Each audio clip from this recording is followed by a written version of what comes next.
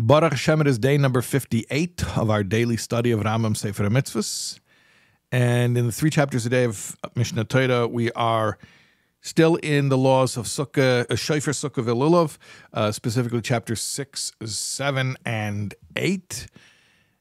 And our mitzvah today is a Sukkos mitzvah. Yesterday we also had a Sukkos mitzvah. Remember, we had the mitzvah to dwell in the Sukkah. Today we have Positive Commandment 169.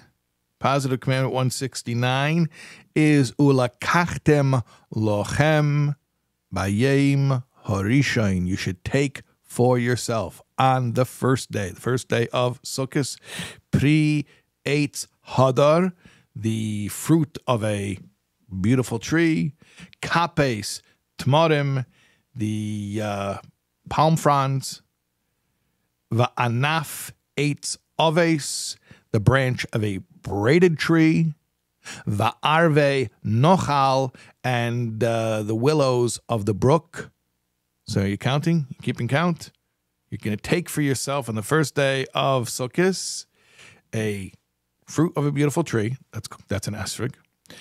A palm frond. That's a what we call lulav. A branch of a braided tree. That's myrtle. And the willow of the brook. That's a willow. Okay, so you got 4 species.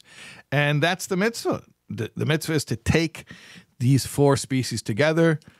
And we call that the mitzvah of shaking the lulav or benching lulav. It's really 4 species, but we refer to them collectively as lulav. And that is a mitzvah biblically on the first day. But we do this mitzvah rabbinically all week long. And we include it as well in our recitation of Hallel during the entire Yom Tov of Sukkot. But biblically, the commandment is on the first day of Sukkot.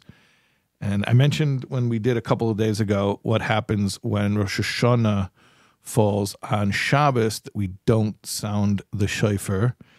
Similarly, when Sukkot falls on Shabbos, when the first day of Sukkot is Shabbos, so then we don't shake the lulav that day, and the first time we do it is on the second day, and that's when we make our bracha shechianu, along with the bracha on netilas lulav.